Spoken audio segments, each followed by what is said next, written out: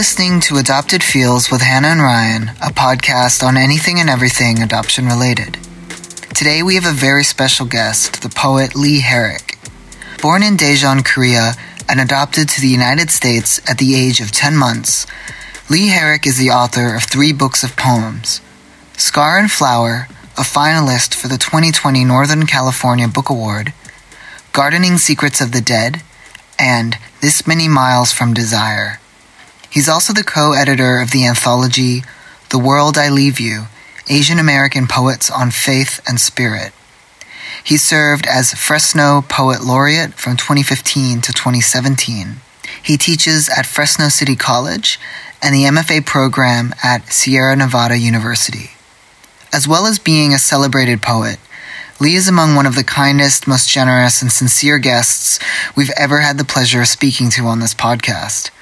And from our very first email exchange, we were struck by his warmth and his care, though he is a busy writer, professor, and father, and we were ultimately 2 strangers asking for a favor. We think of him as like a kind of Korean adoptee cultural treasure.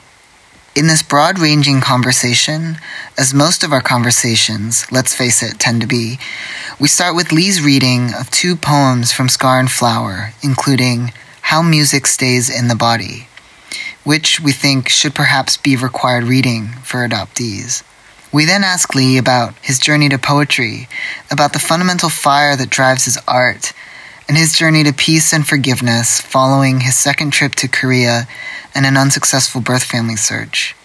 Most of all, Lee wants all of us to be okay, and after talking to him, we feel like just maybe we will be. Finally, a content warning. This episode contains a brief discussion of suicide. Hi Lee, it's so nice to see you again, and thank you so much for talking to us today on the podcast. Oh, it's great to be here. Thank you so much. We were wondering if we could start by asking you to kindly read 1 or 2 of your poems from your latest collection, Scar and Flower, which we loved. Thank you. I would be happy to. And before I read this, I want to just say how happy I am and honored to be on the podcast. I love what the 2 of you do, so thank you for having me.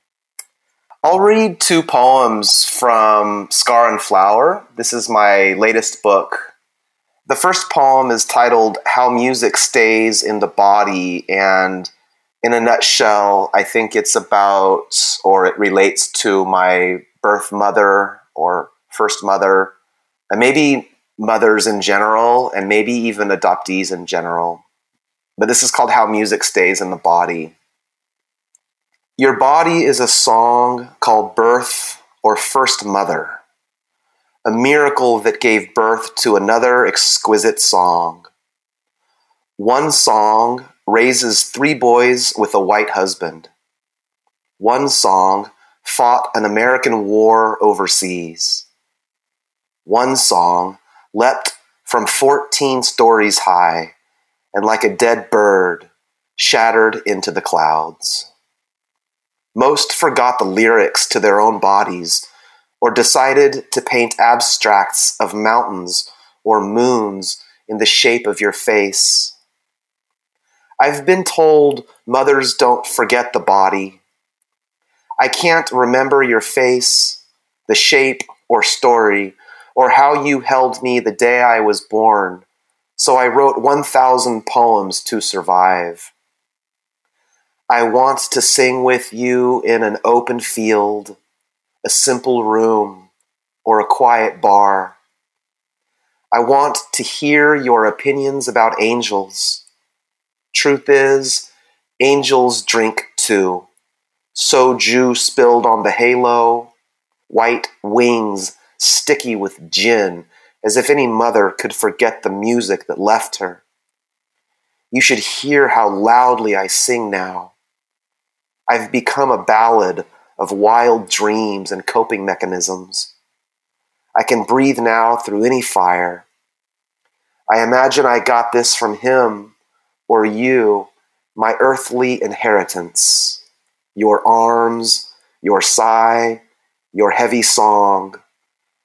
I know all the lyrics. I know all the blood. I know why angels howl into the moonlight.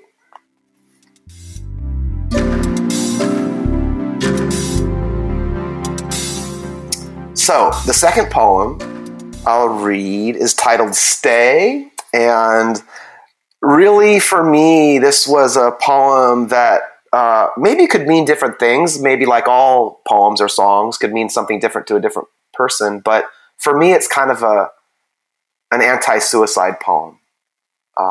Stay. I am not what you thought an ocean would look like, but once a fire starts in you, there will always be ash. There are long walks, thank goodness. There are woods to be small in. There are anchors to the world, so you will not fly away before it is time. The miracle of grass, even though you may forget it. The fact that you are loved, even though you may forget it. And what a miracle that is, being loved, or more so, that you are a wide blue ocean capable of loving. You churning body of sea life who survived the oil spills, the broken glass, the dead birds floating in the bay.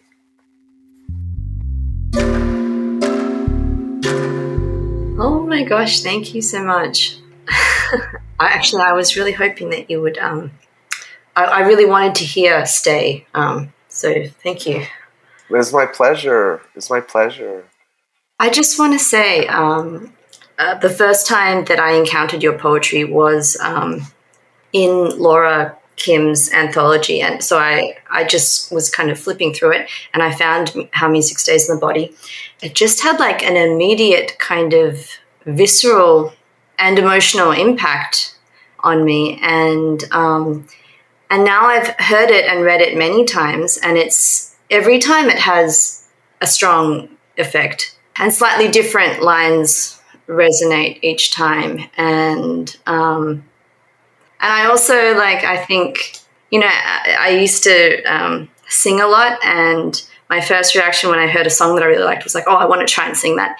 And when I read your poem, I was like, oh, I want to read that aloud myself. So I love that, Hannah. And yeah, I think, when that poem was first published, that speaks to our community and the surprising ways we discover each other and new parts of ourselves. I've never met Laura in person, but as she writes about in her introduction, she went back to Korea and lived for a while and really put in a lot of work to make this anthology happen, called The Motherland, I think. And so you're talking about yourself as a singer. I cannot sing to save my life. I'm probably tone deaf, but I'll tell you, music is a huge part of my life. I listen to music regularly and have gone to probably hundreds of live shows and concerts. And that poem, even the title, How Music Stays in the Body, speaks to what I think is, to use your word, a visceral relationship that I have with language and sound and music and poetry. And I was consciously trying to put some of that into the poem.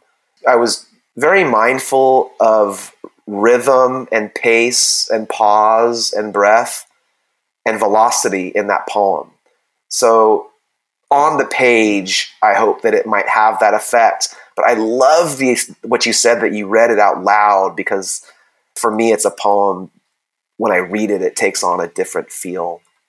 Actually, I'm curious as well what the process of writing it was like whether, I don't know, if poems kind of come to you half-formed and you kind of write what's already there in a rush, or whether it's kind of more painstaking kind of process. Or for me, different poems are, it could be a different process. Maybe 1 out of 50 or 100 will come out clean and just one draft, but that's very rare. And even those, I think, have been, quote, written, lowercase w, meaning I've thought about them. They've been sort of building in my mind for a long time, and then they just happen to pour out for some reason. But usually it's a little bit more collage-like and drafting and revision and all those things. With how music stays in the body, I'm looking at the poem, and there were a few lines in it that I had with me that I knew I wanted to use for something sometime. One of them was the phrase, soju spilled on the halo, which for me was sort of melodic. You've got the two-syllable soju and then halo, and they both have a vowel at the end. So I knew I wanted to, that I might be able to use that sometime. Another one was the line early in the poem, that one song, and I think of adoptees like songs. There's a line that says, one song leapt from 14 stories high and like a dead bird shattered into the clouds.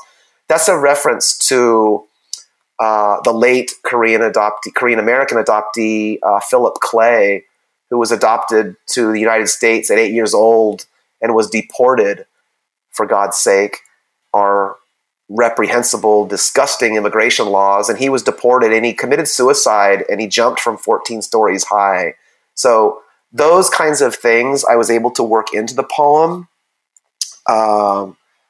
It did kind of take on some momentum of its own, I have to say, some momentum of its own. It was one of those poems that is one that kind of takes you over. It's hard to explain. I think an athlete, if she is competing at a high level, or say composing or singing at a reasonably high level, something can take over you where the poem takes over.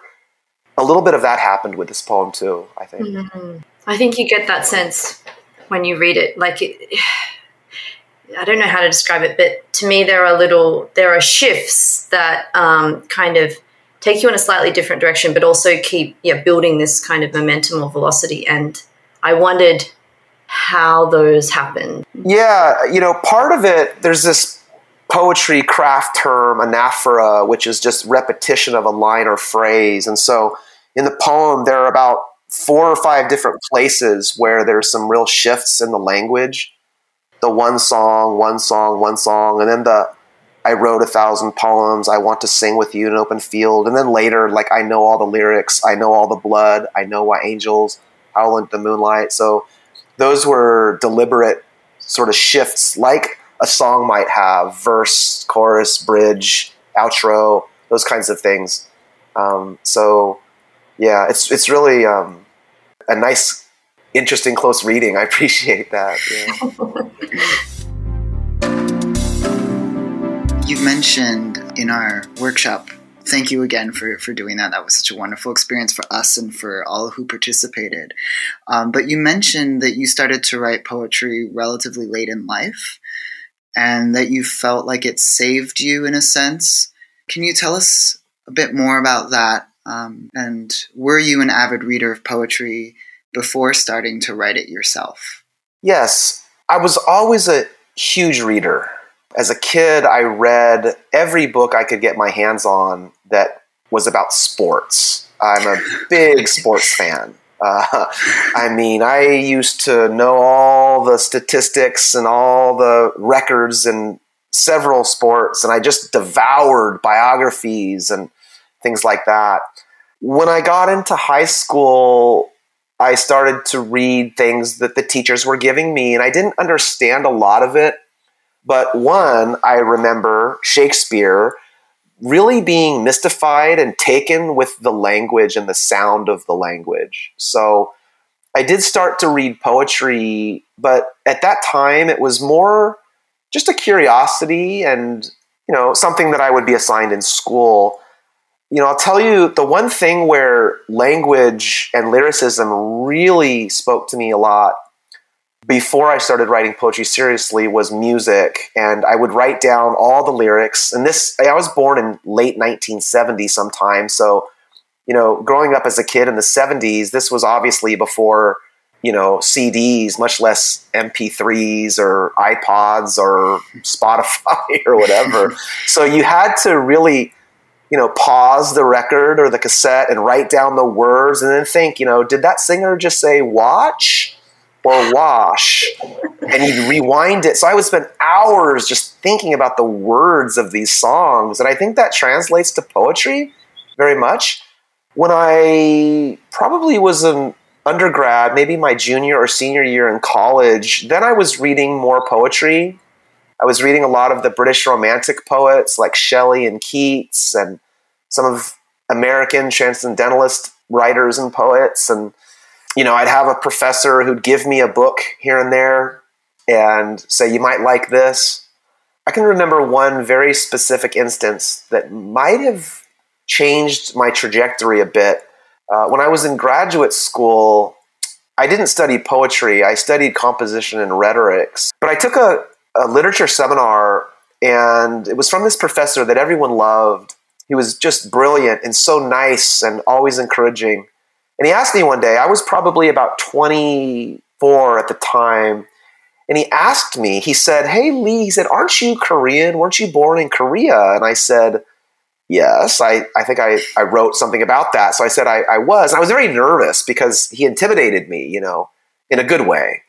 I mean, he was this respected professor and he was taking interest in me. And I said, I am Korean. He said, not that you would ever want to, or that you need to just because you're Korean, but have you ever read a Korean novel? And I remember wanting to say so badly that I had, because this was Dr. Taylor asking me, but I couldn't think of one because I hadn't. He said, well, if you would like any recommendations sometimes, let me know. If you would like to talk sometime, I can give you a few titles. A few weeks later, I worked up the courage and humbled myself to go to his office and asked him if he would still be willing to give me a couple of titles.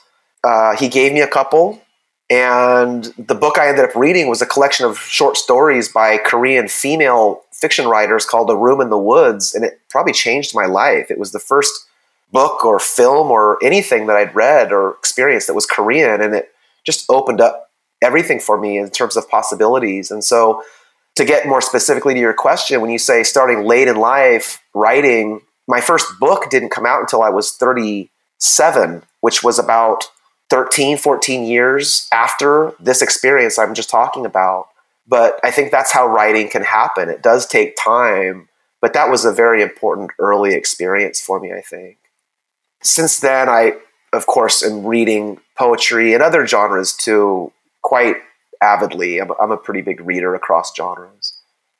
Can we ask you, what skills do you think have been crucial to becoming a writer, or to your success as a writer? I don't know. For example, the discipline of creating a regular writing practice, or the ability to take criticism, without taking it personally.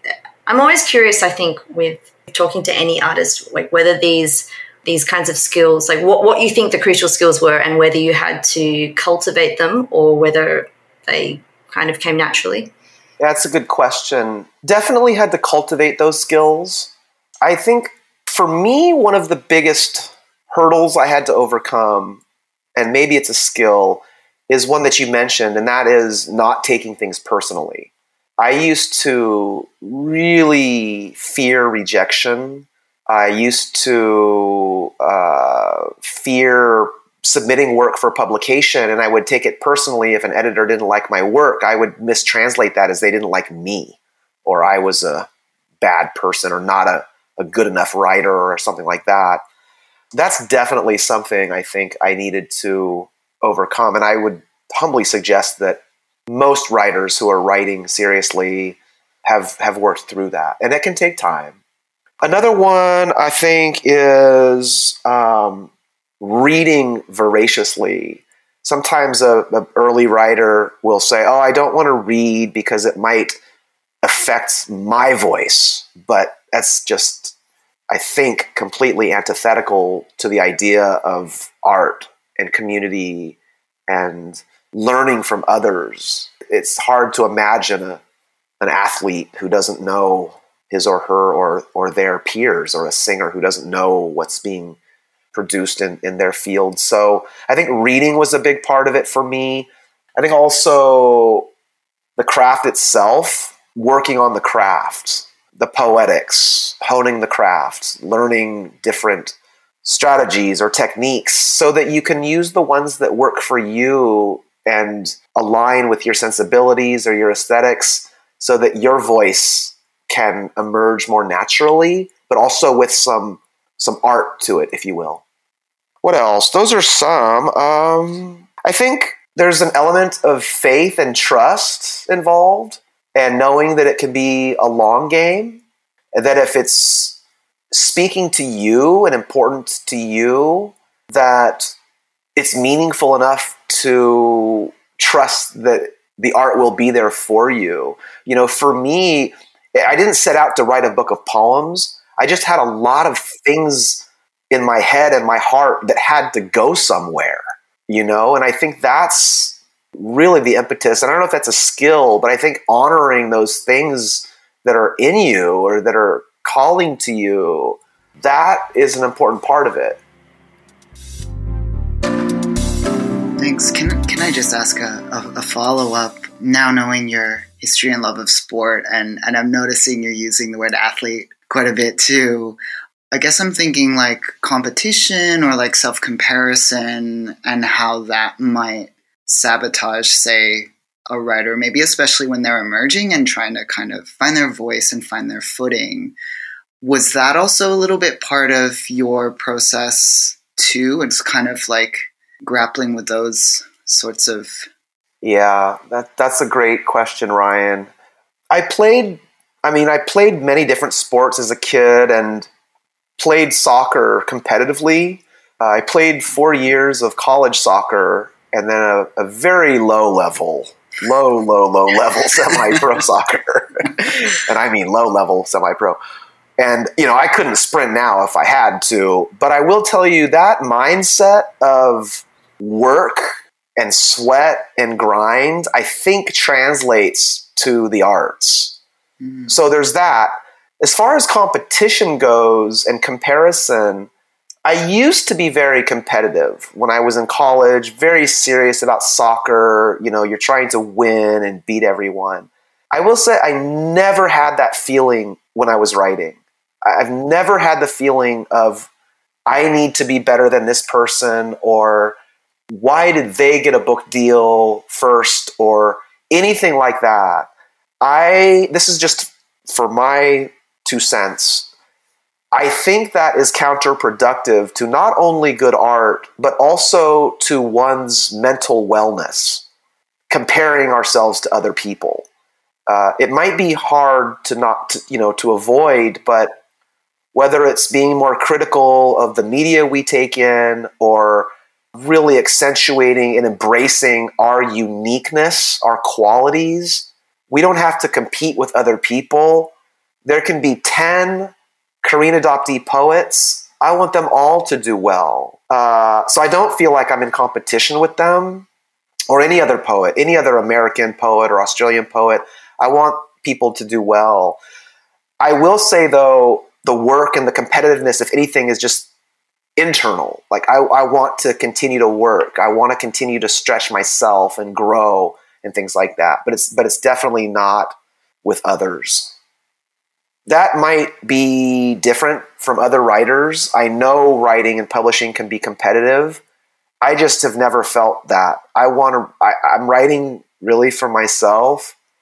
There's a writer who started off as a poet. She was also a great novelist, Alice Walker, who wrote The Color Purple and books like that. But she started off as a poet, and she said that poetry is a place where the leftover love and the leftover anger can go.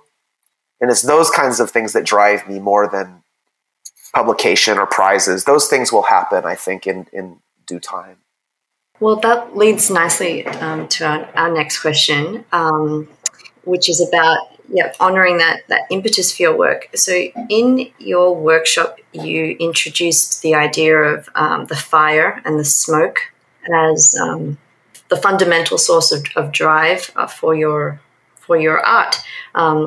Would you mind just explaining that again for our listeners? Sure. So in that workshop, which I loved, by the way, I was talking about this concept I like to use when I'm teaching, especially middle level to maybe advanced writers, about the fire as the source of heat that can be the fuel for a creative writer. For example, it's usually that fire, I think, is usually something that happened in a person's life early on. It's often, although not always, but usually it is a difficult or even traumatic experience. And I think it's the source of heat for the creative output. It can fuel a line in a poem or a story or a song even maybe. But in poetry, it can fuel a poem, it can fuel a line, it can fuel a whole book, and it can be the fuel to sustain a writer over a career. So I was trying to explain to the workshop participants that it's helpful if a writer can identify what their fire is. It took me a long time to realize it, but mine, which might be obvious to your listeners, mine is clearly my adoption. This is the major life event, right? But I used to skirt around it, and there are all different reasons why this can happen. I was raised in an all-white family who told me they didn't see me as Korean, and you're lucky to be here, and all these things. So it just sort of obscured all that heat, if you will, all that sense of who I was. So what I'm telling people is to identify that is helpful for the writing. It helps, and it could be something else for somebody who's not adopted. It's that thing that you're not comfortable talking about with other people sometimes. It's the thing that keeps you up or that moves you. And so I think once you realize it can be liberating. It might seem heavy. It might seem depressing. In my experience, though, it's the opposite in a sense. It's liberating to know who I was, who I am. And so there's that part of it. So that's the fire. I was telling them that sometimes a person's not ready to acknowledge it, and that's okay. I'm a big believer that we come to things in our lives and our art or our identities when we're ready. And there's no timetable. Some people know it early on. Some people don't realize it till they're 50. And I think that's okay. But I do think our best writing comes from that source of heat. The smoke that you talked about, Hannah, is what I call related things to the fire. For example, a person might say, oh, it's addiction. Now, that's clearly a serious issue, but I would say that's the smoke, and that could create and produce some deeply meaningful writing, but something preceded the addiction that is more the fire. And so, I talk about in the workshop how it can sort of spark other fires, and it's just a great source of creative writing material, I guess. One famous writer said, all you need to be a writer is to think seriously about your childhood, and to want to write about it. You have all the material in the world. It's just a matter of, do you want to write about it, which is a different subject, but that's a little bit about the fire. I can just quickly add that I think it's important to take time for oneself. I don't believe writing should be self-destructive. Sometimes we're too close and we have to take a minute. Sometimes it can be difficult. That's often where the best writing is, leaning into that difficulty. But sometimes we do have to take a break, give ourselves a day or a week, and then come back to it when we're ready, Which is kind of something that maybe is missed in the pursuit of establishing like a regular writing practice or a daily, like a disciplined kind of regular writing habit. Yeah. I think it's important to know one's rhythms physically and emotionally and spiritually and mentally. I don't think we should fry the engine. I don't think we should lose ourselves as a result of writing. I think we can find ourselves as a result of that process. So, and this has just been my experience, but I think this is why books can take 2, 3, 5, 10 years or more,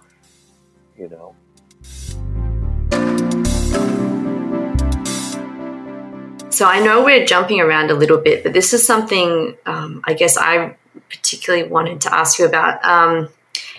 So in other interviews, you've mentioned that you have returned to Korea twice, first in 2001 and then in 2008, and that on the second trip that you conducted an extensive birth family search, which was a difficult process, and that after that trip, that ultimately led you to make some kind of peace with Korea and the adoption.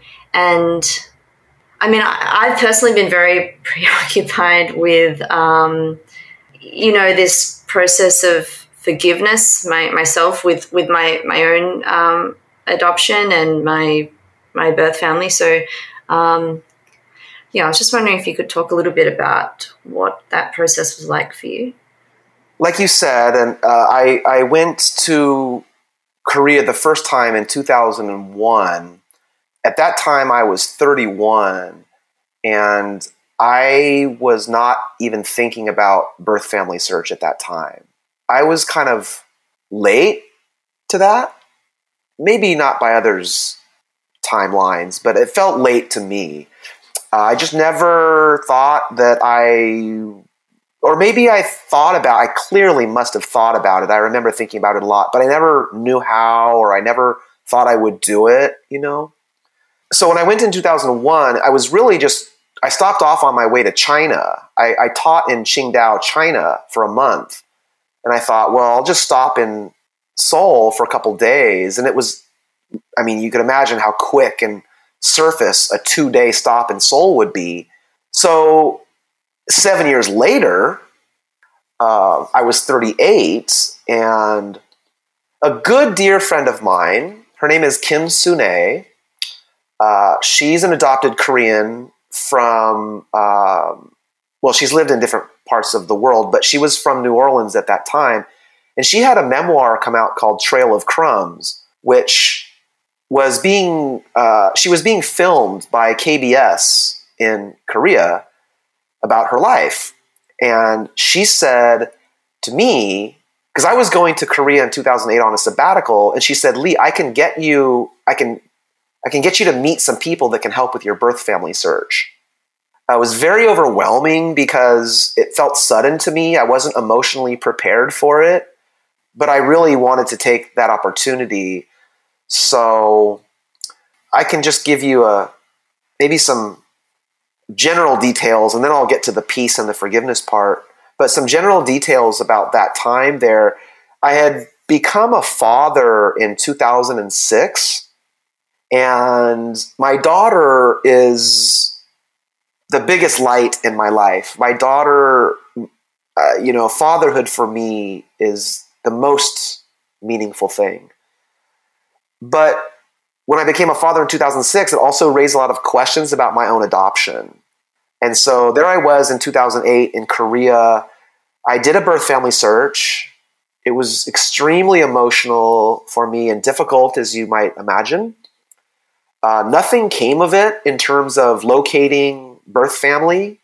So I have not met immediate birth family. So I came back to the United States in 2008 feeling just a lot of upheaval emotionally. I was probably a wreck for a good year. Not a wreck, but I emotionally I liken it to like an ocean that's always in motion, in waves, and but I also felt really good. I remember feeling like, now I know what Daejeon looks like. I went to the place where the Daejeon Christian Social Center used to be. I talked on the phone with a woman who was a social worker at the place where I was as an infant. So I had these experiences that I felt gave me some answers to questions I had. I do want to say this. I used to think I wasn't whole. I remember thinking, like, because I don't have these parts of my story, I don't know my exact birth date. I don't know birth. I used to think that I wasn't whole, that I was somehow incomplete. I think completely different now, and I would suggest and just offer up to your listeners that we are whole. We are whole people. We might not have, or at least I feel whole. We're not less human. There might be very painful things, and there probably are. But I just really felt after 2008 that I'm a whole person. And maybe it was feeling that pain and recognizing that stuff that made me feel more whole, because I was probably living in a little bit of denial for a while, So there's that part of it, and I also thought that with regard to the word peace, I have a dear friend, a dear poet friend who doesn't love that term. And I see why she says it, because there's the potential to think that it's naive and dismissive of trauma. So I don't think of peace as dismissive of any sort of struggle or difficulty, but rather, for me, it was a necessary leveling out so I could keep going. That I would be okay with things I didn't know, big questions that I didn't know. I had to find a way to be okay with that, because the chances are high I'll never know the answers. And if that's the case, then am I never supposed to be whole or at peace? That just didn't seem good for me. And so I really worked on being at peace, so to speak, with what I didn't know. Because otherwise I think that can devour a person. And one thing I always think of whenever I'm thinking of adoption, or speaking to adoptees, or maybe listeners who might have that experience, the one thing I always think is, I want us all to be okay. I want us all to be okay. And then maybe even flourish, right? But for me, a big part of that was, okay, I need to make my peace with this stuff. Now, by this time, I was already a tenured professor. So, I've never bought into these life markers like, oh, I've graduated, or oh, I have a book, or oh, the journey of forgiveness and peace, I think, is different from the other stuff, right? Those can be on different timelines. So here I am, almost 40 years old at that time. There was quite a process to it. I think I had to go for a lot of walks. I went through some relationship changes, and I don't like to talk about those too much, but sometimes our relationships have to change. And I don't want to get into that too much, but it might be a relationship that is literally unhealthy, or a boundary with a family member, So for me, that was part of it. Peace is, for me, it's related to boundaries and self and care, and so that we can flourish. Because if we're always experiencing attack and negative and questions of our identity, it's very hard for our identity to blossom or become who we are. Whether that could be our adoption identities, our profession, it could be sexual orientation, it could be our political affiliation. I mean, any numbers of things where we should be ourselves. For me, that was a very important part of all of this. And I want all of us to be fully ourselves, So that's the peace part of it. And with the forgiveness that you mentioned, a very smart woman that I knew, as I was going through a lot of this stuff, I didn't have a lot of friends I could really talk to about this stuff. But I had a friend who I would talk to about it, and she really could relate to all this. I think one of the blessings of a podcast like this or these different community groups now is that hopefully people can find their tribe. They can find people who listen and support and maybe even who get it. So anyway, this woman knew I had been to Korea and knew I was really going through some things. And she said, Lee, have you ever thought about forgiveness? And I remember thinking, what do you mean? And I might have even said, what do you mean? And she said, well, have you ever thought about forgiving yourself? And I remember thinking, what did I do? I don't have to forgive myself and things like that. And she said, well, and she had this really wonderful way about her, not putting it on me, not forcing it, or you've got to do this. She was suggesting that I consider forgiving myself. And when I thought about it, I might have had things that I internally had told myself or believed that somehow I was part of the problem.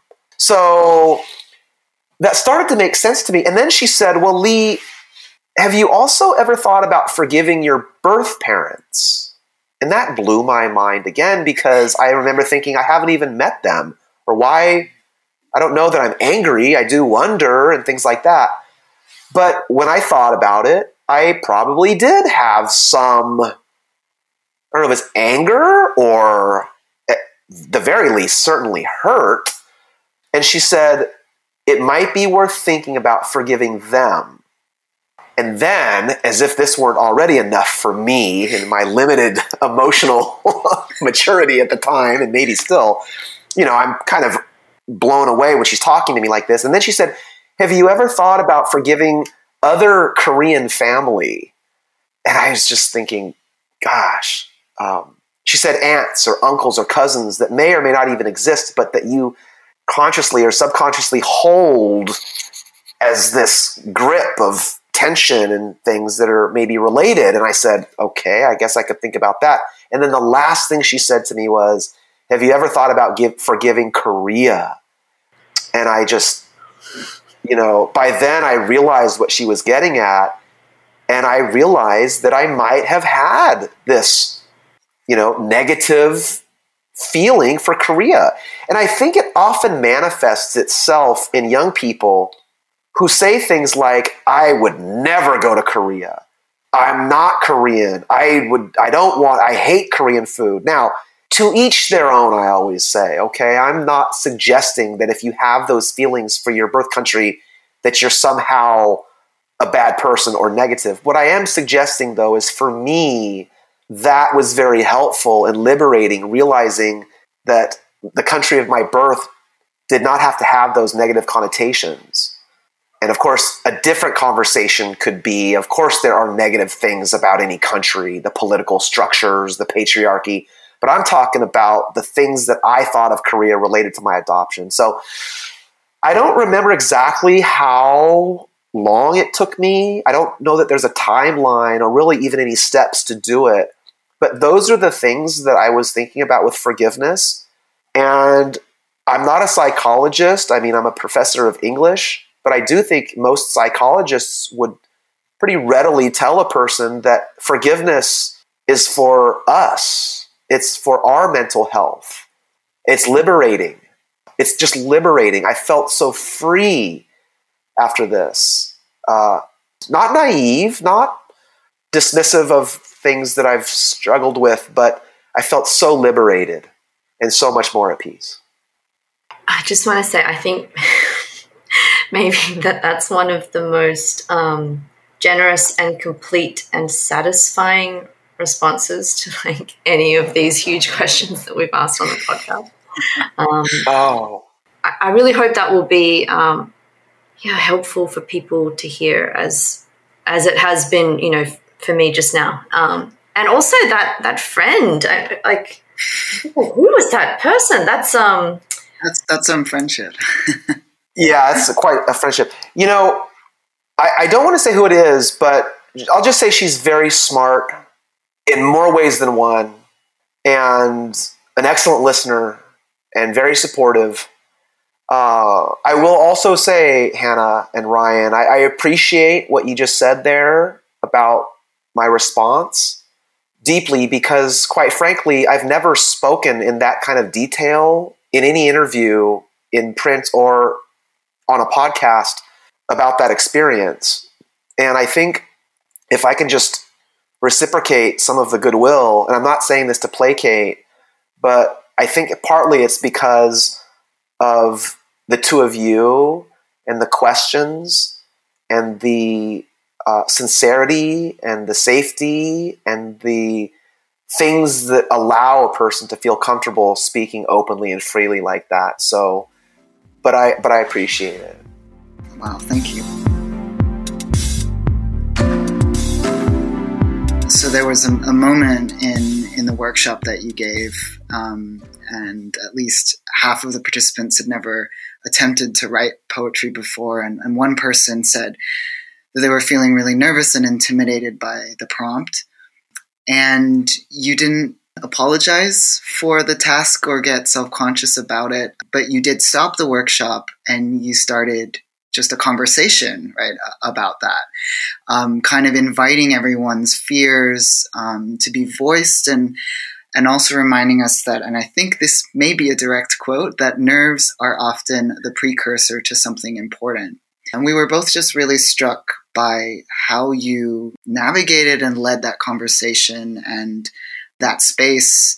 Was that a sort of conversation that had been modeled to you from other teachers or mentors in the past? That's another wonderful question. And that workshop was special in many ways. One is that participant who said she was feeling very nervous or, had a lot of maybe some anxiety with the prompt. I don't know that had ever happened before. Mm-hmm. Now, that's in a workshop online with a range of different experiences and with writing. So I don't think that's happened for me in a situation like that. However, I have taught for almost 30 years. And so it's quite common where a student or where a person will feel some levels of doubt or anxiety or nerves. But yeah, in that situation, it caught me off guard a little bit. And I do remember thinking, should I just keep going? But I really think there's some value in knowing when it's worth pivoting or pausing. And it's hard to do that when it's a live situation because there are other people who may be wanting to get on with it, or there also might be other people who felt the exact same way. So I think the pause for me was just opening up space to see if there were others who were feeling that way, but also just to honor that one person who felt that way. It would be like, this is maybe a rough analogy, but it would be like if you're in a van with 10 people, this is going to be a bad example, I'm sorry, and only one person needs to stop and use the restroom. You know what I mean? It's probably good to let that one person take a break and recoup or whatnot. So with that, yeah, it felt good. I'm not trying to be workshop facilitator or poet of the week here or teacher of the month, but if it was positive for the person, and if you're saying it was a positive moment in the workshop, I'm happy about that. We're all coming from different levels of experience and risk aversion and nerves, and it's all a part of it, But I do still stand by what I said, if I did say that in the workshop, is that nerves are often the precursor to something important. That's been my experience. I used to be terrified and nervous and racked with anxiety before I would speak in public, and that's a process, or sending out a poem for publication. They're all processes, and we're all on those different paths. So I hope that person felt supported or encouraged. I mean, the last thing I want to do is break someone's spirit in a writing workshop. I also just want to point out that, I really admire that person yeah, and I know that person for pausing, like putting up their hand to express their nerves as well. That was also like a courageous thing to do. So. Mm-hmm. Very much, very much.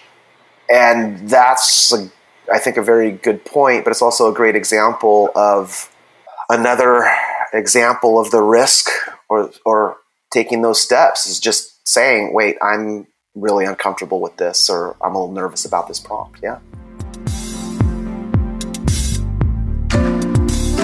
So this is a really broad question, but I know from your poetry and in other interviews, you've referenced the role of faith in your life and in your art.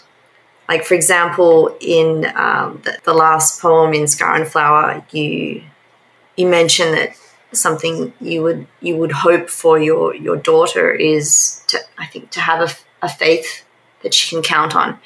And yeah, we were curious about what faith means to you and how you've cultivated it in your life. Yeah. The first thing I think of, and what I think many people think of, is some kind of formal religion or God. I did not grow up in or around any kind of church. I think my mom may have taken me to Sunday school a few times, but they were very much of the mind that I should just explore and find things on my own. And I appreciate that looking back. They were not overly religious. And so I didn't really grow up with much of that language or with much of that experience. Some of this answer might be a little general, and some things I want to keep for myself, but I'll try to answer it as openly as I can. But when I was 18 or 19, things were very difficult for me. And there was a lot of anger and confusion that was probably giving me some trouble. This was a time of real, we don't see color, a lot of just cognitive dissonance with my increasing awareness of my Asianness alongside you're white, and really having very few people to talk to or who would listen. So there were some dark patches, and I think that was one of the first times I started thinking about God and started thinking about something larger than me. You know, you referenced the last poem in the book, which is called The House is Quiet Except. And I was writing that thinking about my daughter who was reading when she was a kid.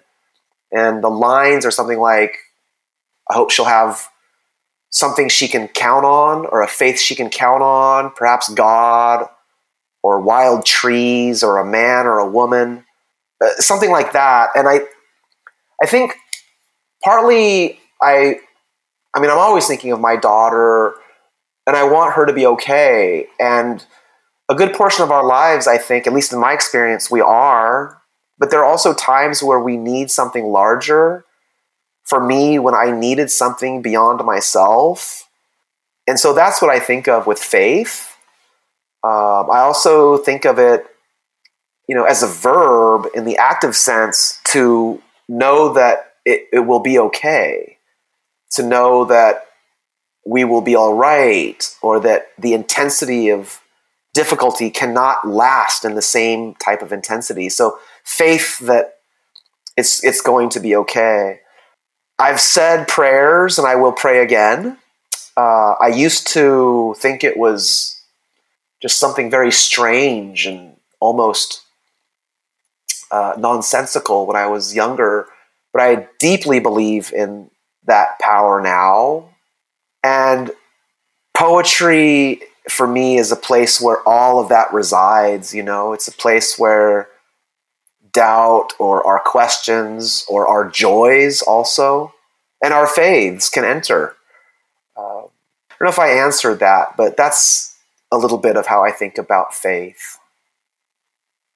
Sometimes when I'm going through some kind of difficulty or crisis of faith, I try to connect with some sense of like a future self who is older and wiser and just larger in every sense. And I just thought of, your 18 or 19-year-old self, and I didn't like how comforted he would be.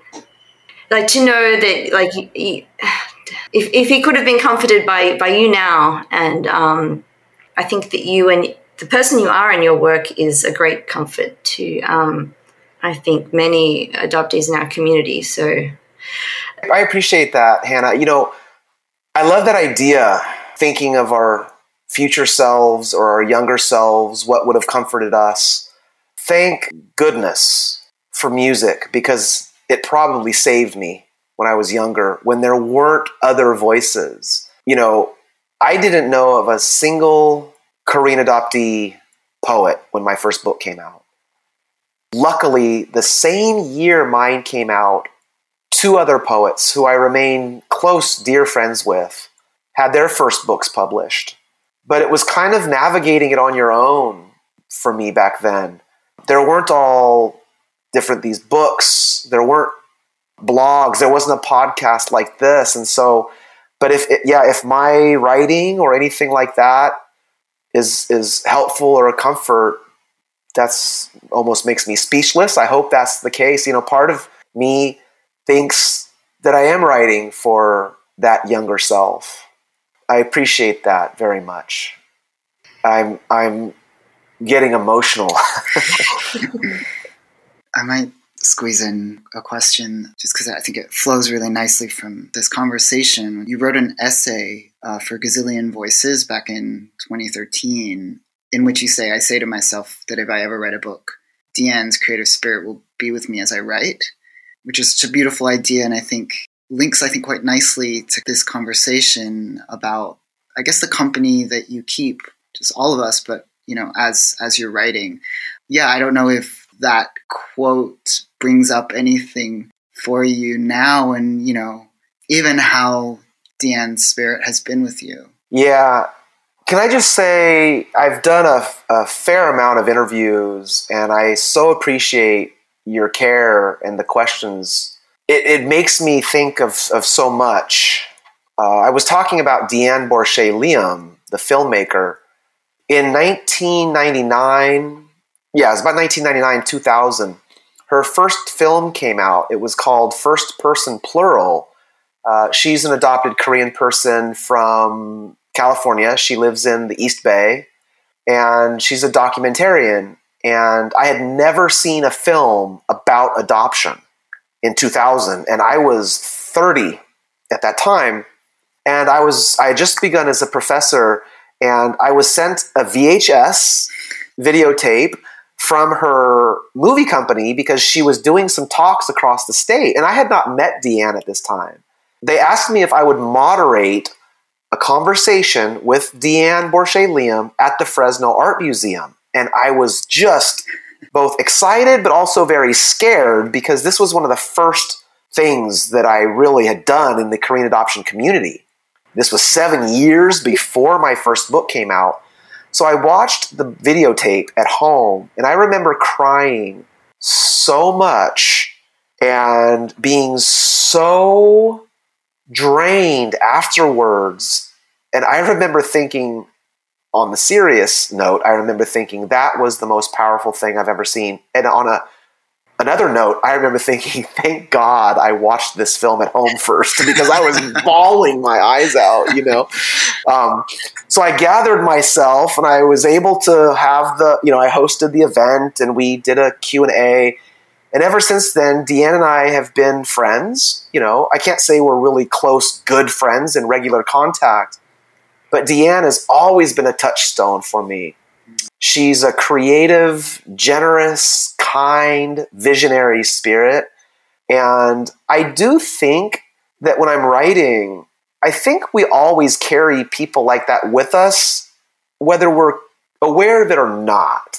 Maxine Hong Kingston, the writer, said that when she writes, she is writing with the history of 500 years before her, and it will affect 500 years after her. In other words, what we do in our stories and how we interact and what we put into the world, it may be remembered by someone for some reason, and that's meaningful. So yes, I think not consciously, but I always have Deanne's spirit with me, I think. I would say I could talk way too long about this, but in short, I would say all the adoptees I've met in every city I've been to, if I've done a talk or it was at a social gathering or it was a book group, a podcast, a workshop, I feel like these are the experiences that shape us. And yeah, I feel like they're all a part of me. And Deanne was a very important and remains an important influence for me.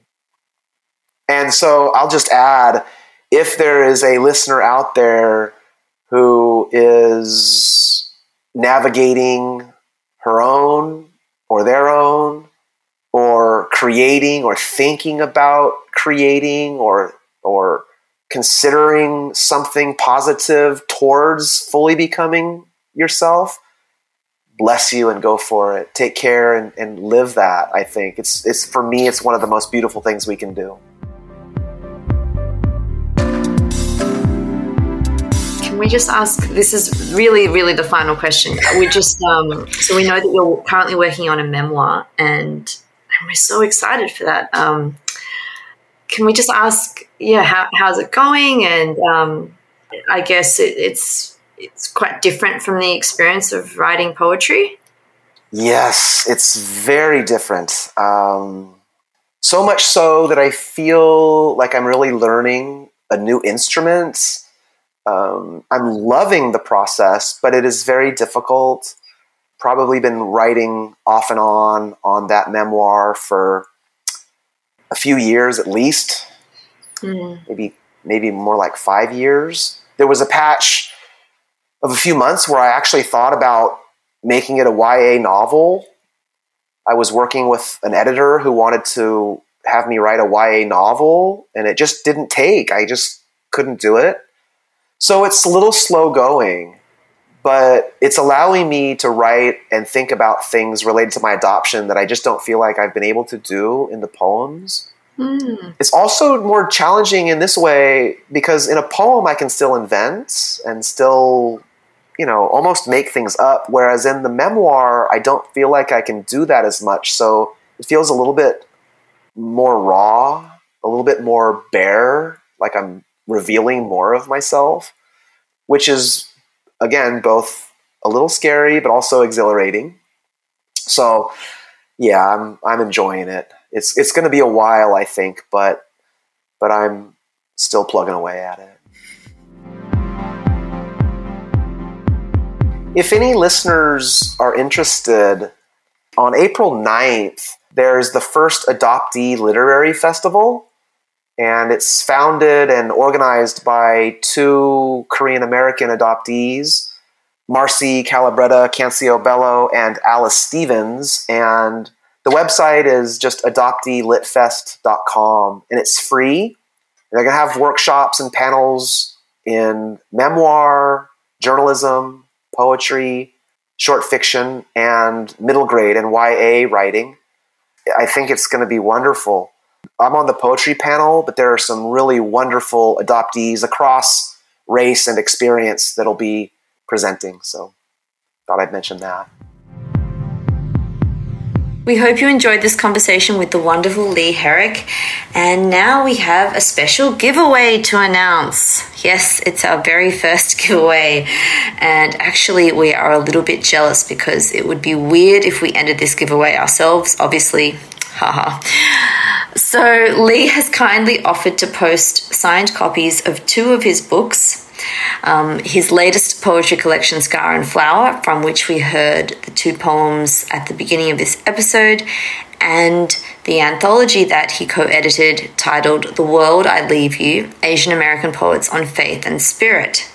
So to enter, please email us at adoptedfeels@gmail.com or send us a private message on Instagram or Facebook with your name and one of your favorite poems. It can be from any poet from any time. And actually, if you don't have a favorite poem because, you're just kind of getting into poetry or you just want to explore it further, that's okay too. So, just enter. So please do this by the end of this month, which is March 2022, and then we'll randomly select one winner. So good luck. Also, stay tuned for episodes featuring more writers who ran workshops for us, including Jenny Hejun-Wills and James Han Matson. And thanks again to the Overseas Koreans Foundation for making this series of online writing workshops possible. Follow us on Instagram and Facebook at Adopted Feels Podcast. We're on Twitter at Adopted Feels. And if you'd like to support us, please leave us a 5-star rating or review, or consider becoming a Patreon at patreon.com/adoptedfeels.